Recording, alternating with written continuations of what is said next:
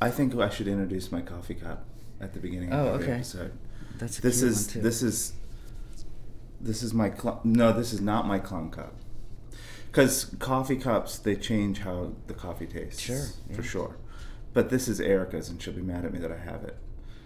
Did you know that she Does wants... it have a more of a feminine sort of a flavor? to Yeah, the coffee? it gives it a little more bouquet. Yeah. No, what... So, like, Erica wants to be a clown. I did not know that. Nobody would. Because she's, like, the most straight-laced, Serious straight-faced person. She never laughs at my jokes. But that's what she like. They have all those clowns at the BCH clowns. Have you ever seen them? Patches, and I don't remember what they are. And she's like, "That's me. I could totally do that." She'd be like the straight clown that was tripping over herself. That's so cute. It's like we all have this kind of, I wish I was an astronaut. Yeah. She's She like, wishes she was a "Aw, clown. I could have been a clown." So she got a clown coffee cup. So Nice. today, I'm stealing Erica's cup. All right.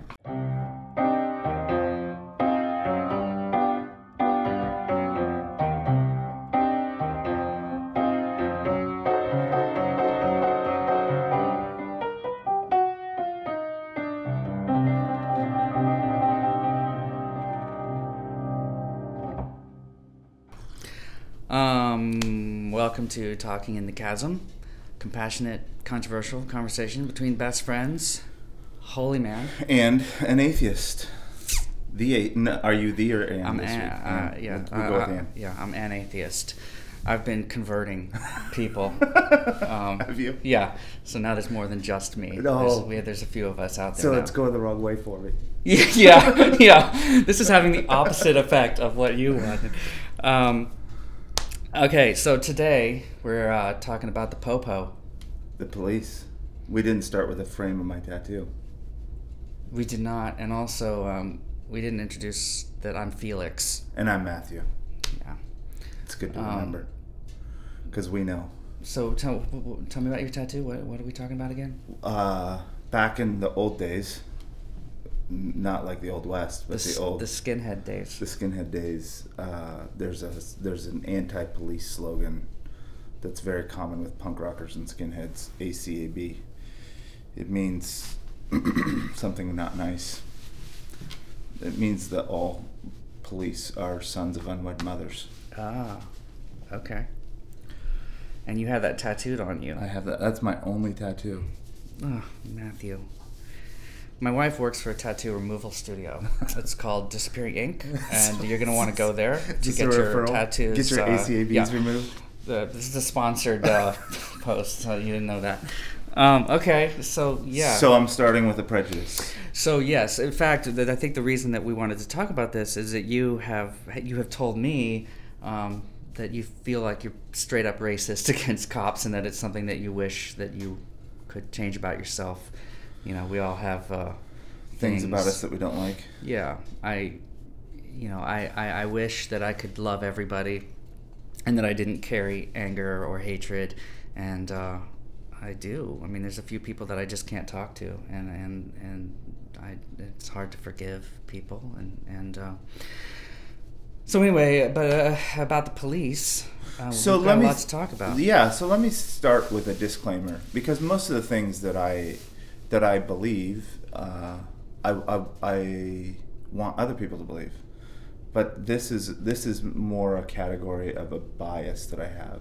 You know, I try to be mindful of my community and my faith when I articulate and advocate certain things. But this is not one of those things. This is one of those things that I feel like is more of a struggle that I have. It's something that's difficult for me to put in proper categories, and it's a really complex issue for me because. So I have my past experiences, which it's not like I was ever beat up by cops or anything, right.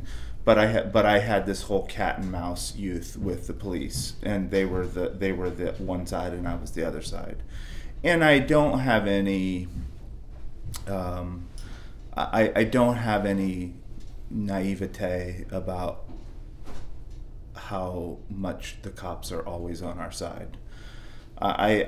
So that's one thing, and then on another more like philosophical level, I really I have a certain kind of opposition to the powers that be. Like, I see Jesus as the ultimate radical, and I see the nation that he's instilling as, in certain regards, antithetical to the power structures that be. Like, in a classically political sense, I believe in a Jesus revolution. That the powers that be are in opposition with what Jesus is trying to do in the world. And then on the last level, there's all this kind of like, there's this social injustice that's happening, right. Indiscriminate rates of incarceration, sentencing guidelines, all this kind of stuff. When you talk about the difference between Jesus and the way that it is now, are you talking about that now it's sort of power rules? Yes. That it's like the one with the most power is yes. Okay, yeah. Force and coercion is how the world moves. Yeah, and I agree.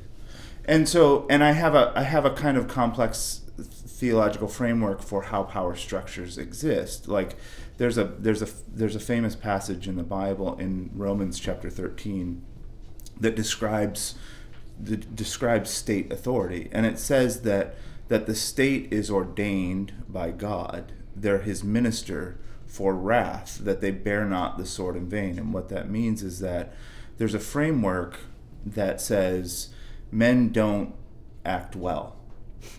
They have problems. They can't be trusted. Yes. Honestly, yeah.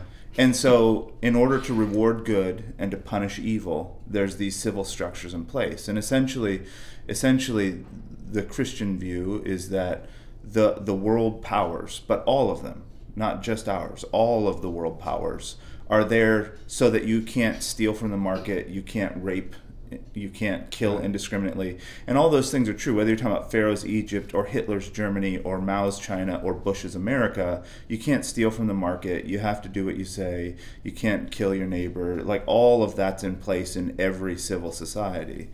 And so that's a framework that these powers are necessary from a certain perspective, but they're also temporal and antithetical to God's ultimate plan. And can I just say that it's sad that we consider them necessary? I mean, it's sad that you can't just say don't rape people, mm-hmm. that you have to enforce it, that we have to have a group of people with guns to walk around and make sure that we're Nobody not does that. Raping each other. But we do recognize, both of us would recognize that that's true. Yes. So my sort of framework is that I'm a white male with enough money to live, and I have every advantage in the entire world, and police are, for the most part, nice to me. I don't fear being around cops. I mean, if a cop walks up to me, I'm not immediately afraid for my life. And not for your life. But do you get the heart flutter when a cop pulls up behind you? Well, yeah. I mean, I don't get pulled over very much because I drive safely and don't speed. but I am aware that a huge percentage of this country does not feel safe when a police is... I mean, it's interesting. When I was a little child, my parents were always like, oh, the police are your friends, and if you ever have any trouble, just go up to a uniformed cop and you can ask them for anything, and they're your friends. Meanwhile, black families are like, okay, if the cops come up to you, you immediately do whatever they say. You show Keep their your hands you visible. move slowly, you are completely compliant, Yeah. And when a cop walks up to me, I feel slightly safer. When a cop walks up to a black man in my exact same position, they feel less safe. Mm-hmm. And that's a horrible, horrible injustice. It's a terrible thing. So I can't pretend to understand what that's like, what that would be like to be discriminated against immediately, offhand, because of the way that I look. Mm-hmm. I will tell some stories, but I have been harassed by cops many times because of the way that I look, long hair and tattoos and stuff. But I chose to look this way. I made myself into what I am. I mean, I knew, I'm putting myself on the fringe of society. That's kind of the point. Right, it's why I did it. I'm trying to say I'm not part of whatever. But so I did that. If I was born a black person, I didn't choose to. I'm not putting myself on the fringe of society and deciding to be harassed by police. That just comes with the territory. So I'm going to talk about police brutality and stuff, but not from a position not of a position of pretending to have any idea what I'm talking about. Sure. You know, I don't understand what that would be like. And it hurts my heart to hear the stories. Yeah. But I have a friend who is black, and he just succinctly put it so well. But he said, whenever black people are in a dealing with the police, their job is to de-escalate the police. That's the job. Mm-hmm. So whatever that is, compliance. Yes, sir. I mean, your whole job, because you come into it with the police in a state of escalation. That's never been well, it has been a few times, but that's not my experience. That's not my world experience. Uh-huh. And as of now, the police come to this beautiful neighborhood in Cambridge, Massachusetts, and to a bunch of white people, and I don't feel like I have to de-escalate them. Yeah. So, I think in my interactions with the police in my youth, we actually we were the escalators. Right, we you would were just deride intentionally the police and right. intentionally difficult. Which, if we were black kids, that wouldn't. I mean, I suppose black gangs do that to the cops too, but right. But you might be dead if Yeah. that was the case. We were never worried that we were going to not walk away from that encounter. Right. So let me maybe, do you have a story that you want to tell, sort of about how you became where you are with the police? I have different interactions. I think the reason I feel the way I do about them, just kind of trying to be self-analytical, is that I don't trust power bearers. I don't have that doesn't inspire confidence in me when people are effectively the sword bearer. When it's do what I say or else, I am immediately suspicious. I'm suspicious of intentions. I'm suspicious of abuse of power. I'm suspicious of putting up anybody that has a category of life where if they have a bad day, if they wake up on the wrong side of the bed, everyone they encounter that day is going to have a bad day. And that kind of egomania, it just makes me immediately suspicious of the whole category. Yeah, my problem also in that way is that it feels to me as if we are distributing this power completely arbitrarily. Yeah. I mean, you want to be a cop, you go to this school, and then you have power. Yeah. And a lot of these people don't have no business with power. We both read this book. You recommended this book to me, and it turned out to be one of the best books that I've ever read, called On Killing. Mm-hmm. And the premise of the book is that humans don't want to kill each other, that interspecies do not want to kill each other, intraspecies don't want to kill each other. Just briefly, so there's interspecies, right? Like if a lion attacks me, I'm going to try to kill that lion, okay? Because that's fight or flight.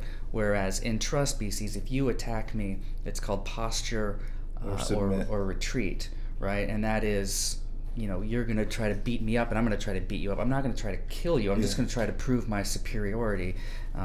It's a dominance, not a killing. And it's sort of ingrained that humans don't want to kill each other, that it's very difficult. So, for example, rattlesnakes don't bite each other when they fight over mating. Exactly. Piranha don't bite each other. They slap each Beetles other with their huge yeah. mandibles, they don't try. If a snake attacks a beetle, the beetle will try to kill the snake, whereas beetles against beetle, they just try to knock each other off the branch. They don't kill their own. Right. So, and then, of course, the book talks a lot about how in the Civil War and even up until World War II, I think they said 80% of the people, soldiers, would rather die than kill another soldier, even in self-defense. That it's difficult to teach people to kill another even in the human trench being. warfare of World War I, when you're literally staring down the barrel of a gun, people still choose to fire over the enemy, right, or tend to the wounded, or run for ammunition, or anything. Right, but anything except kill. Right. And then we learned how to kill people, how to use how to use the psychology from this book, basically, to teach people to kill. And so, especially in the latter end of Vietnam. By the time we got to Vietnam, it was 90% people would actually kill. So, but anyway, one of the things about this book is that it says that about 2% of the soldiers enjoy killing. Okay, and that, you know, roughly corresponds to the psychopath in society. That 2% of us are psychopathic without empathy, and with, you know, you're told to kill, you just kill, no problem.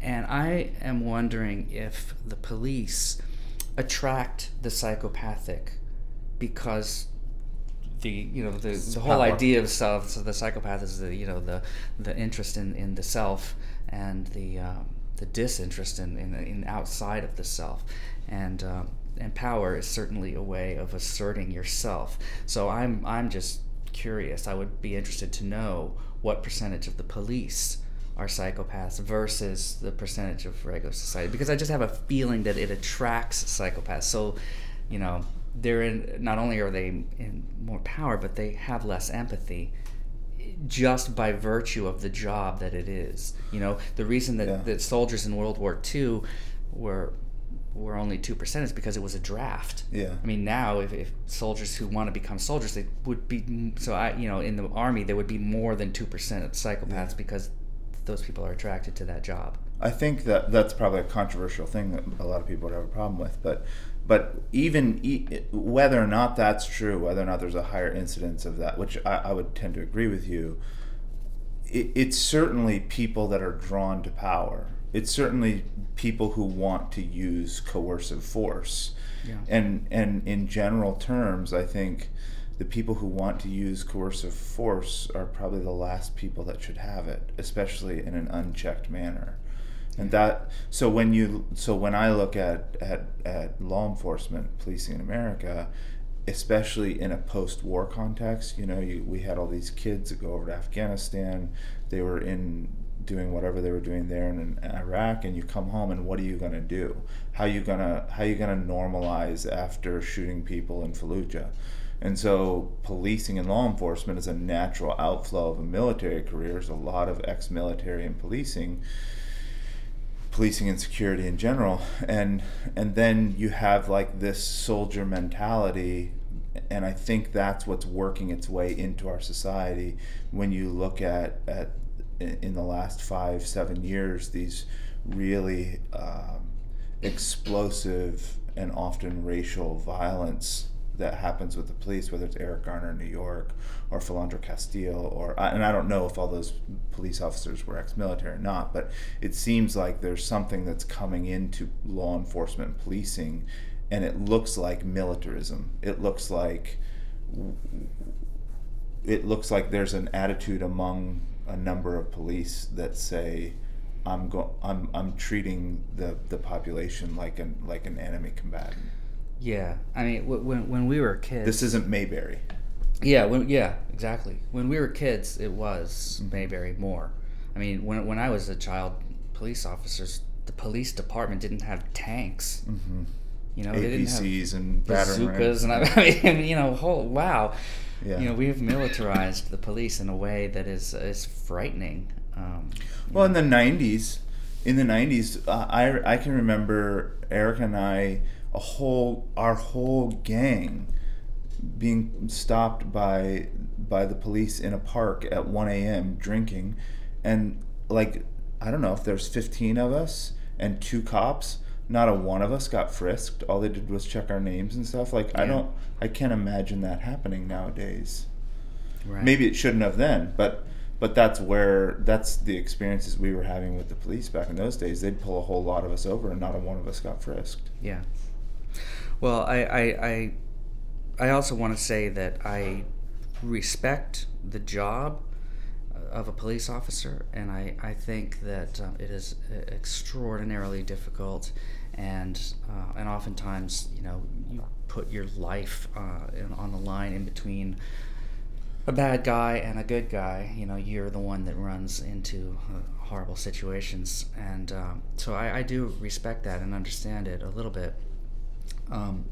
But maybe I'll just tell my story. Yeah, sure. Of sometimes that police were not nice to me. One time in particular, I was getting tattooed, and we were coming back from New Hampshire, and it was my brother and a girlfriend of ours and myself in a rental car, because you couldn't get tattooed in Massachusetts. We had to drive to New Hampshire to get tattooed, and then we would drive back.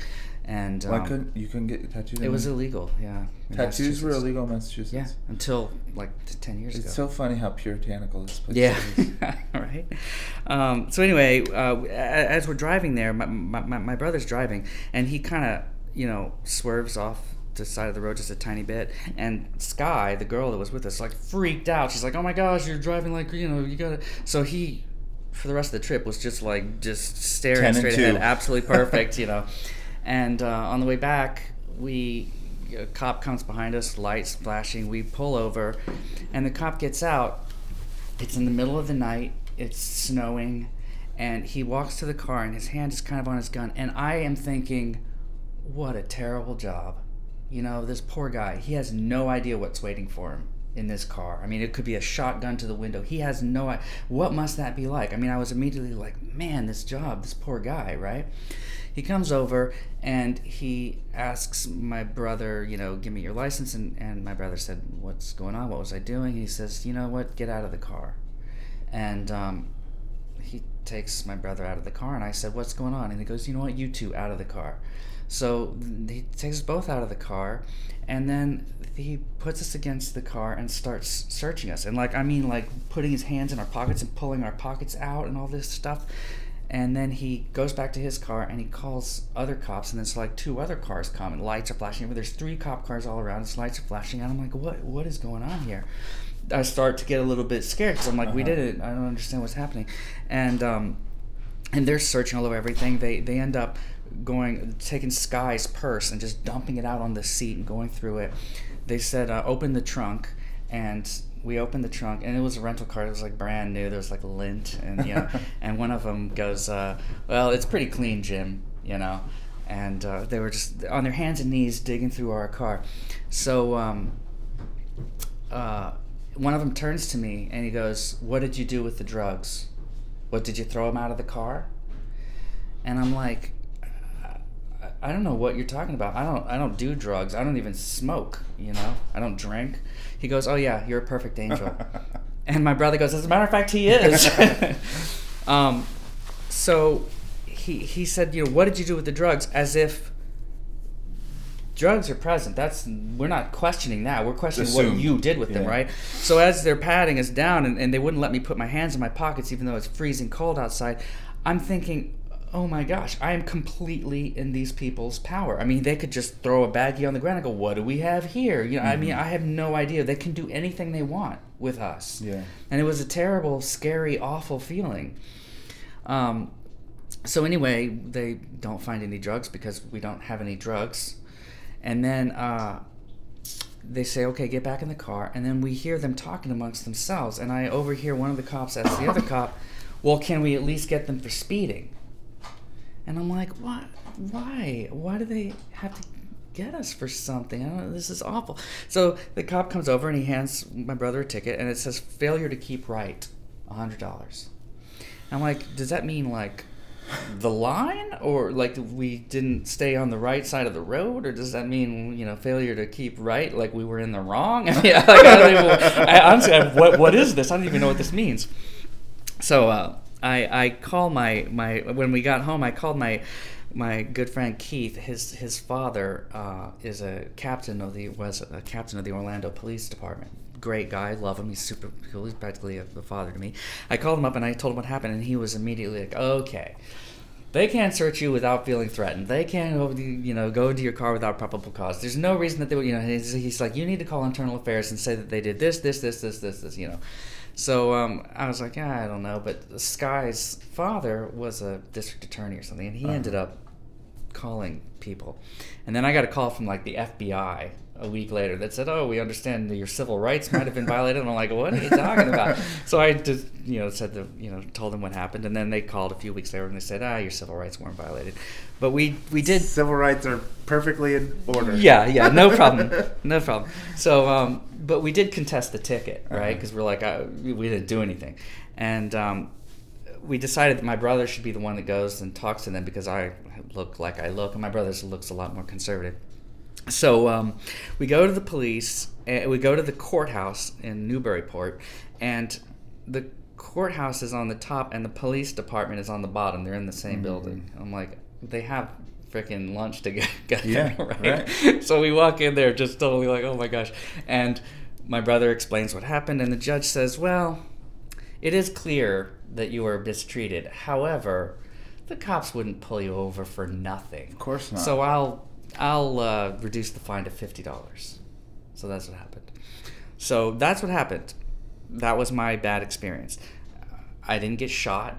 I didn't get killed by the police. I didn't have drugs thrown on the ground and get, for them to save face. They didn't, plant drugs on me. Any of these things could have happened. So it's not a big deal, right? So except for that feeling of, oh my gosh, I have no power. So why doesn't that color all of your interactions and opinions? Well, it's interesting because after that, I moved to Florida and I got this little tiny convertible, like a Triumph Spitfire. Oh, nice. Okay, yeah, it was cute, and and it was like $2,000, right? Because it's a piece of crap. But I'm driving around, and Sarah, my wife, is with me, and we got pulled over, I would say, 2 times a week.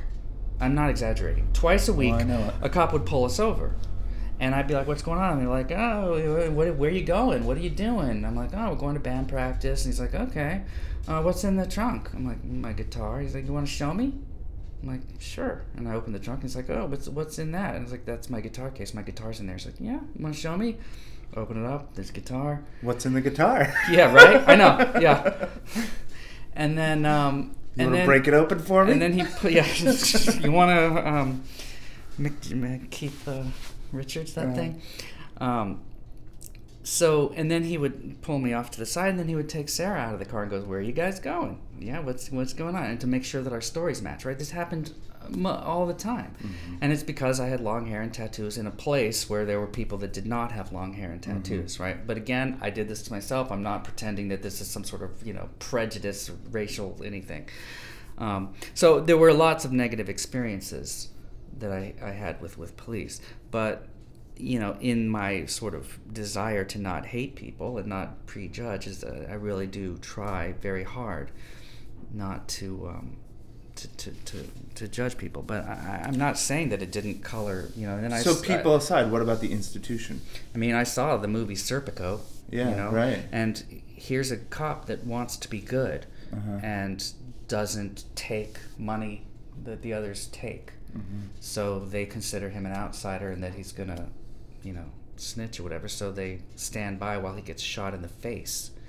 And so part of me is like, well, you join the police force and you do a drug bust and there's $80,000 in cash, and the cops turn to each other and go, well, there might as well have been 2 for me. Yeah, there might as well have been $70,000 in cash. What's the difference? You get 5, I get 5. And if you are in a position where you say, well, that's wrong, I don't want to do that, now you are suspect to the other police. So part of me is like, is it possible to be a good cop? I mean, I do, honestly, I believe that most police officers go into this job because they want to help people. They want to do good. They want to help people. And then they're put in this framework, in this institution where maybe it's not possible to be a good cop. I mean, and I don't know. Are all cops on the take? I don't know. I don't think so. But you're in a situation that's difficult. Sure are. Right, and I also feel like sort of like this arbitrary thing is like we've got these inner city kids and half of them become gang members and the other half become cops. It's almost like, oh, I'll take this side, I'll take this side, but we're coming from the same. That's how we always felt about them. Is we always felt they were just the gang in blue. Like that was just their colors. Like they acted and operated the same way we did. They thought about themselves the same way we thought about ourselves. Like there was a lot of recognition in my youth that you guys are just a well-funded, respectable gang. And I think that carries through. And when you hear a community trying to rein in their policing and add community input, when you hear stuff from police labor unions, like they think of themselves as a separate class of people. They're the special ones. They're like the Marines of civilians. Like you don't understand. We understand us, and just be quiet and do what you're told, and we'll take care of you. Be quiet and do what we tell you. Yeah. Yeah. So my friend's father, the police officer, he's not a police officer anymore, but I go to his house once a year. They live in Florida now, but I go down to run the marathons, and I'm going to see him in a couple of weeks. And last time I was there, he was talking about how, this ridiculous Black Lives Matter campaign and how idiotic it was. And I was just like, okay, just I didn't say anything. But when this Black Lives Matter sort of campaign caught on, and I like most white males, was just like, don't all lives matter? I don't understand, why are we saying Black Lives Matter? Isn't that sort of segregation? But I think that what it means is Black Lives Matter too. Yeah. It's like we also matter. Yeah. And when you hear about not more, but the same. Yeah. And these shootings that you see, I mean, now that we have YouTube, we actually see what's going on instead of just stories, he said, she said kind of thing. I mean, I saw a video where a cop shot a black guy and then dropped a gun as he was walking by, because it was unjustified. If there's a gun, then it was self-defense. So it's stuff like that that just makes me so angry and so upset. And I would say there's a problem in this country that being black is a crime, and that's a problem. Or a presumption of guilt, anyhow. Right.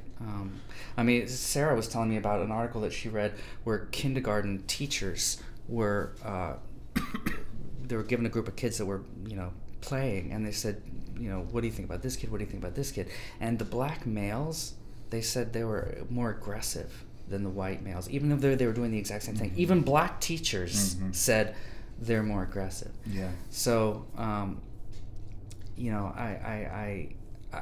think that the police are colored in that way to sort of see that, and also I feel like police gets called in for a domestic violence thing. Okay, they go in there and there's domestic violence happening, and then they pull them apart, and then they get another one, and they get 10 of these a night, and then they get called in for a rape, and then they get called in for a burglary.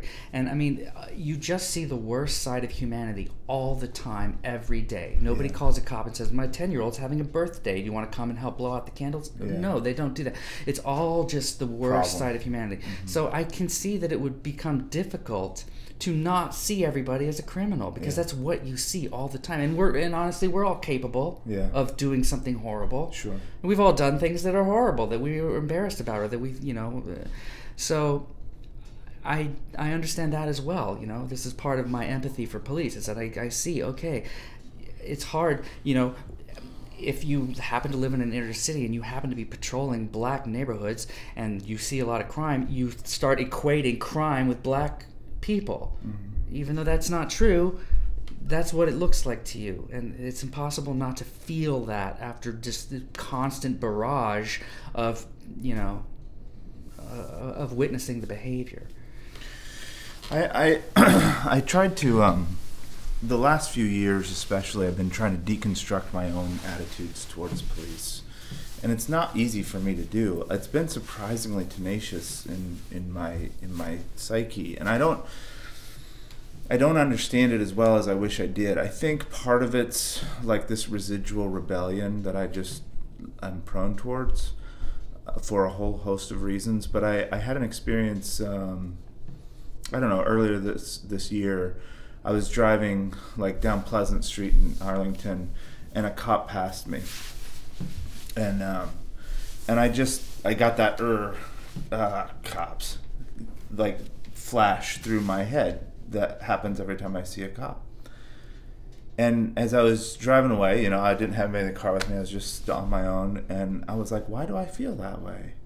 Like I don't know that guy. I don't know anything about. I didn't even see his face. Like I don't even know who he is. Like just the symbolism of that institution causes that ire in me, and that's not reasonable. It's not a sensible conclusion, because I don't know him. I didn't have any interaction with him. I'm making all these assumptions, and what I determined then is that comes from the story I tell myself about myself, that I don't like cops.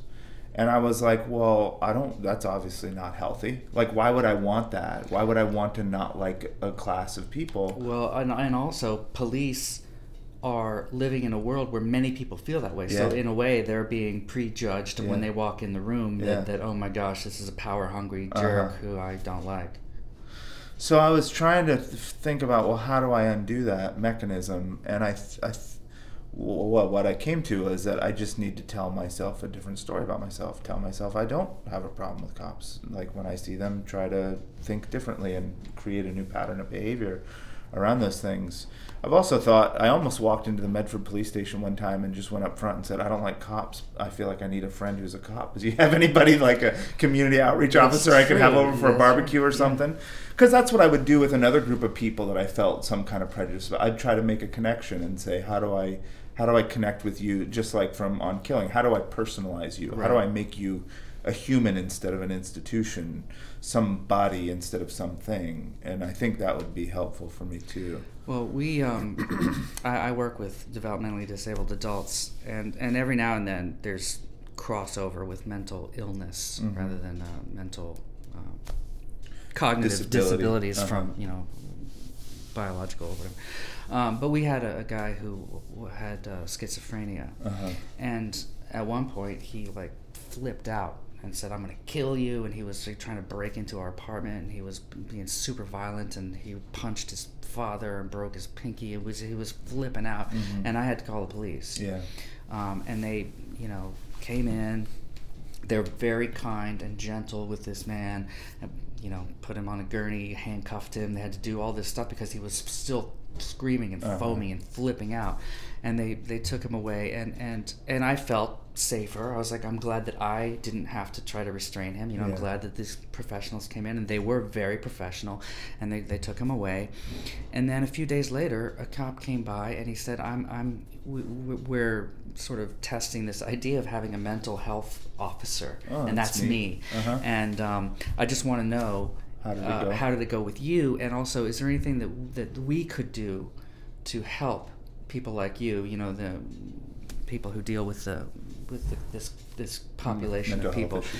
Is there something that we can do to be better? And it's just like, gosh, this is so great. So while I've had some scary bad experiences, I've also had wonderful experiences where the police came and I just felt like, oh my goodness, this is so great that these folks exist. I think one of the residual issues I still carry is like, I've never understood the premise of support the troops and not the war. Like, that idea is absurd to me. Like, you don't get a war without the troops.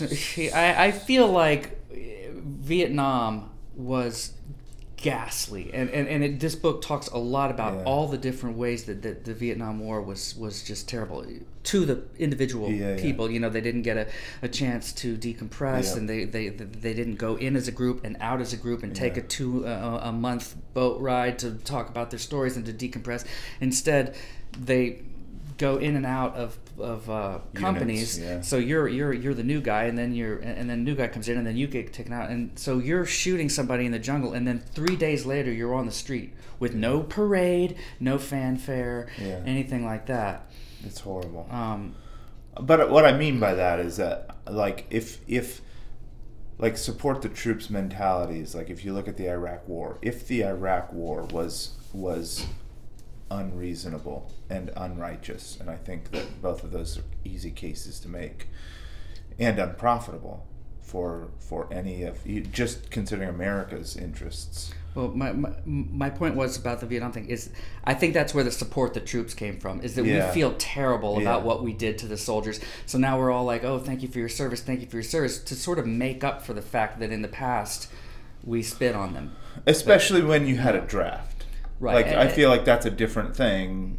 Like, if the government's holding a gun to your head and saying, go in the army or we're going to throw you in jail, what are you going to do? But now we have a volunteer army, and people are choosing to go to fight unjust wars. And so the support the troops thing is, I think, is sort of a residual from the Vietnam thing, and from what you're saying from volunteers. So I understand that mentality. Sure. But I don't condone war. Sure. And I think the whole thing is ridiculous, and I don't support. Well, the only people reason I killing bring each it up other. here in this context is that there's a similar construct with. So I've never bought that with our military. Like if the war is bad, the soldier is bad. Like if they're shooting people that shouldn't be shot, they're bad. I don't care who told you to. Right. If that's an unrighteous action, you have enough sense, like I do, to know that's an unrighteous action. You shouldn't do it. And if you did it, then you're a part of the problem. Which is why they didn't do it in the Civil War and in World War II. So then now if we come back home and we talk about law enforcement and you talk about like sentencing disparities between crack cocaine and blow and just coke, like white drugs versus black drugs. If you talk about incarceration rates, if you talk about the war on drugs, if you talk about things that all of us, obviously not all of us, but plenty of us know are just wrecking society, there's a set of troops that's causing that war to happen, and that's causing these incarceration rates, that's causing black and white police officers that are throwing people in prison for these drug crimes, for nonviolent offenses, for all kinds of things. And I can't, like, so here in Massachusetts, they had that crime lab. There was that woman who was running the crime lab, and she was falsifying results, and they had to overturn, I don't know, 10,000 cases, 10,000 drug cases here in this county.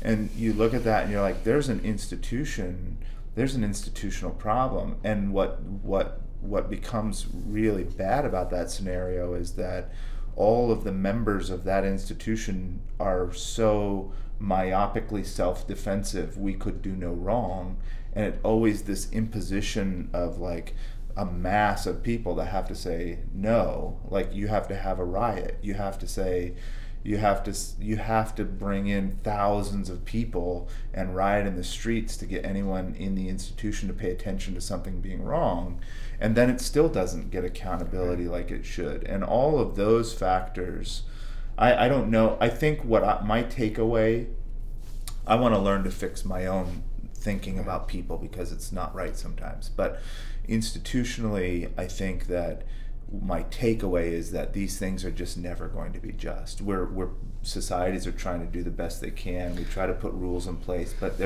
if you're going to give a group of people power to coerce other people, that's always going to be fraught with injustice and right. I mean, we make laws, and then we need to enforce those laws because people won't just follow the laws on their own. That's the sad thing. So we need enforcement, and in order to have enforcement of law, you need to distribute power. Yeah. And it's going to be arbitrary. I say this, imagine a world where teachers and police officers are the highest paid, most well-respected jobs that there are. What a difference would that make? The problem is nobody wants to be a cop. I mean, who wants that? You get to be and see the worst of society every single day, all the time, plus your life is in danger. And people hate you just because of the uniform that you wear. Yeah, well, they're making it's a difficult $140K a year situation here in Massachusetts with overtime. Yeah. It's not chump change. Yeah. So let's just back up. When the guy pulls you over back when you were a kid, and you look out the window and you're like, this poor guy, he's walking up here, he has no idea what he's doing. It's funny that you read that situation that way, because coming from the other side of the legal spectrum, coming from the criminal side, I'm like, he's playing the same game I am. Like, he likes this. That's why he's a cop. He wants this. This is what he feeds on, just like I do. Like when I was in a gang and we were running around playing cat and mouse, like, oh, that's your part to play and this is my part to play, and I like my part and you like your part. And I always made that assumption. Like when he's walking up to the car, it's that adrenaline, that's why he's a cop. Not because of the pay, not because of the badge, not because of the prestige, because he's the kind of person that likes that thump. Yeah. I mean, he likes the edge. That might be, but still, routine traffic stops do turn into bloody murders. Yeah, they and do. That's got to be terrifying. Sure. It's on some level, no matter who you are. Yeah. Yes. This is interesting.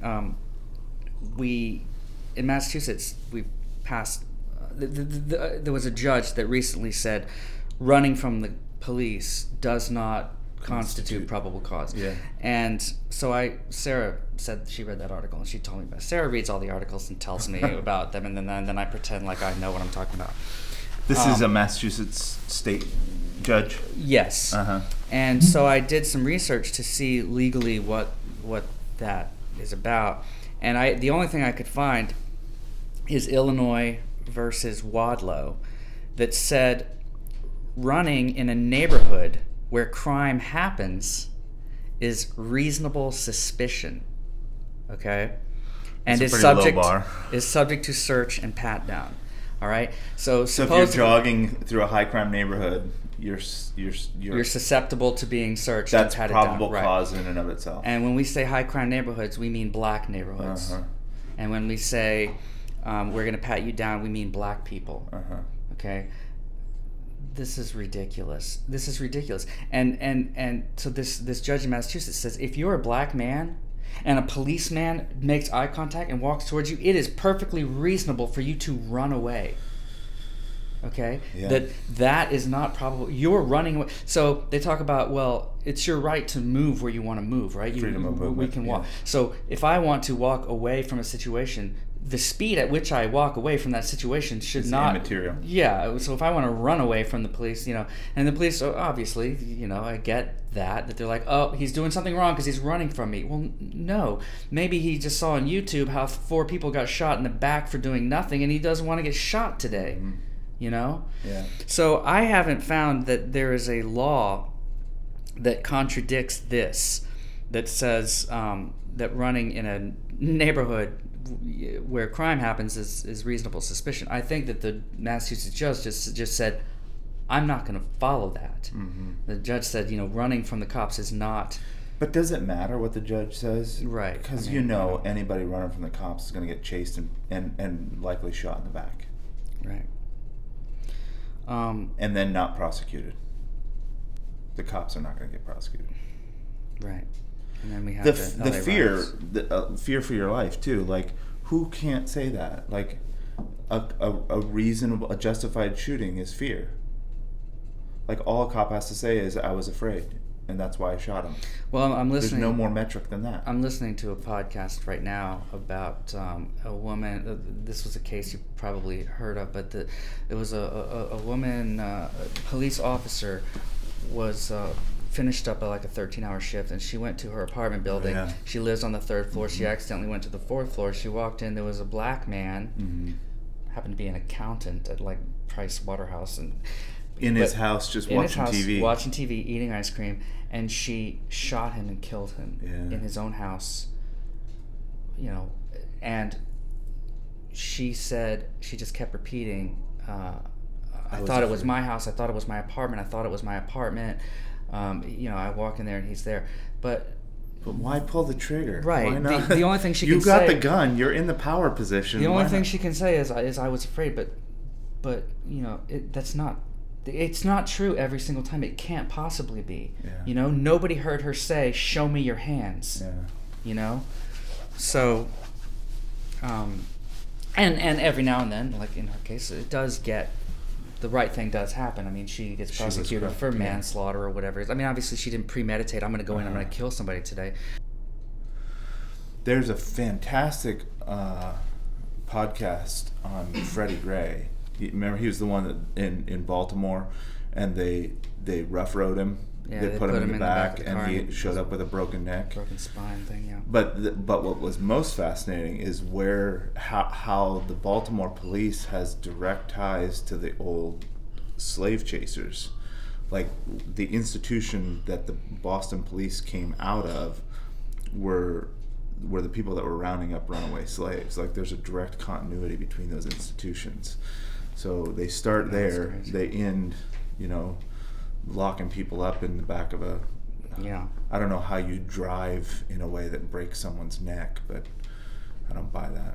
Anyhow. Yeah, and are they stuff. laughing? Yeah. I mean, that's my feeling is they're like, And whatever I think what what people want to say is those are rare, isolated cases, and what we're seeing is the popularization of technology that allows us to focus on. That's true. The I mean, rare there's no case. question that is true.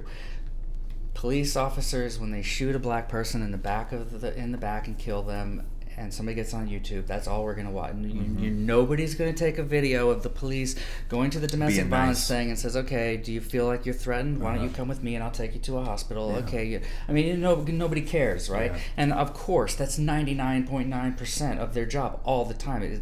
They do a good job. I don't want this to feel like police kill every black person that they come across. I mean, I'm sure that white cops help black men often. Yeah. But what would help- there is a societal cultural problem Uh-huh. between black men and police that cannot be ignored. I mean, that the Black Lives Matter thing is a uprising based on something that's there. It's Yeah. not just out of thin air. But what I feel like would be helpful, like when those huge cases like Eric Garner, or like the man in South Carolina that was shot in the back running away, or Philandro Castile, who had a permit for his gun, in these highly popularized cases, there ought to be not only indictments of those obviously wrong actions, but the policing community ought to stand up with the populace and say, this is horrible. I know. Instead of banding defending together, him, right. then it feels oppositional. I mean, why isn't the police labor union condemning these actions? Yeah, this is not what police are. Yeah. No, I agree. The I mean, cops of all people they should do be making indict. examples. They do indict. They just don't convict. Yeah. But yeah. And then the only other thing I wrote here is pure power a corrupting influence in and of itself? Yes. And we talked a little bit about this With corporations. with material. With material consumerism, but I think that when you walk in the room and everybody bows to you, that is a corrupting that there's no way that it can't be. Yeah. And which again makes me feel like a good cop is somebody to be celebrated, because it's hard. I think that it would be hard to be a good cop. It'd be hard to be that guy that says, I'm not going to take that $5,000, even though all of you are, and now I'm putting myself on the outside, right? Serpico. I want to hang out with Serpico. Yeah. I mean, that movie just depressed the hell out of me. I saw the movie and I was like, okay, that's it. I mean, it's not possible to be a good cop. It's not possible. I mean, I think all cops, at least most cops, go in because you ask any cop, why'd you become a cop? Because I want to help people. But then 10 years later, you're in this miasma of greed and corruption, and I mean, I read a book about the O.J. Simpson, just very in-depth thing, and the Mark Furman. Part of the book was the history of the LAPD, and they did not have elected chiefs of police. Yeah. They hired from within, so there was no oversight. There was no oversight by the public whatsoever. They made the rules. So it just became the most corrupt police force in the entire country. It was like laughable how corrupt it was.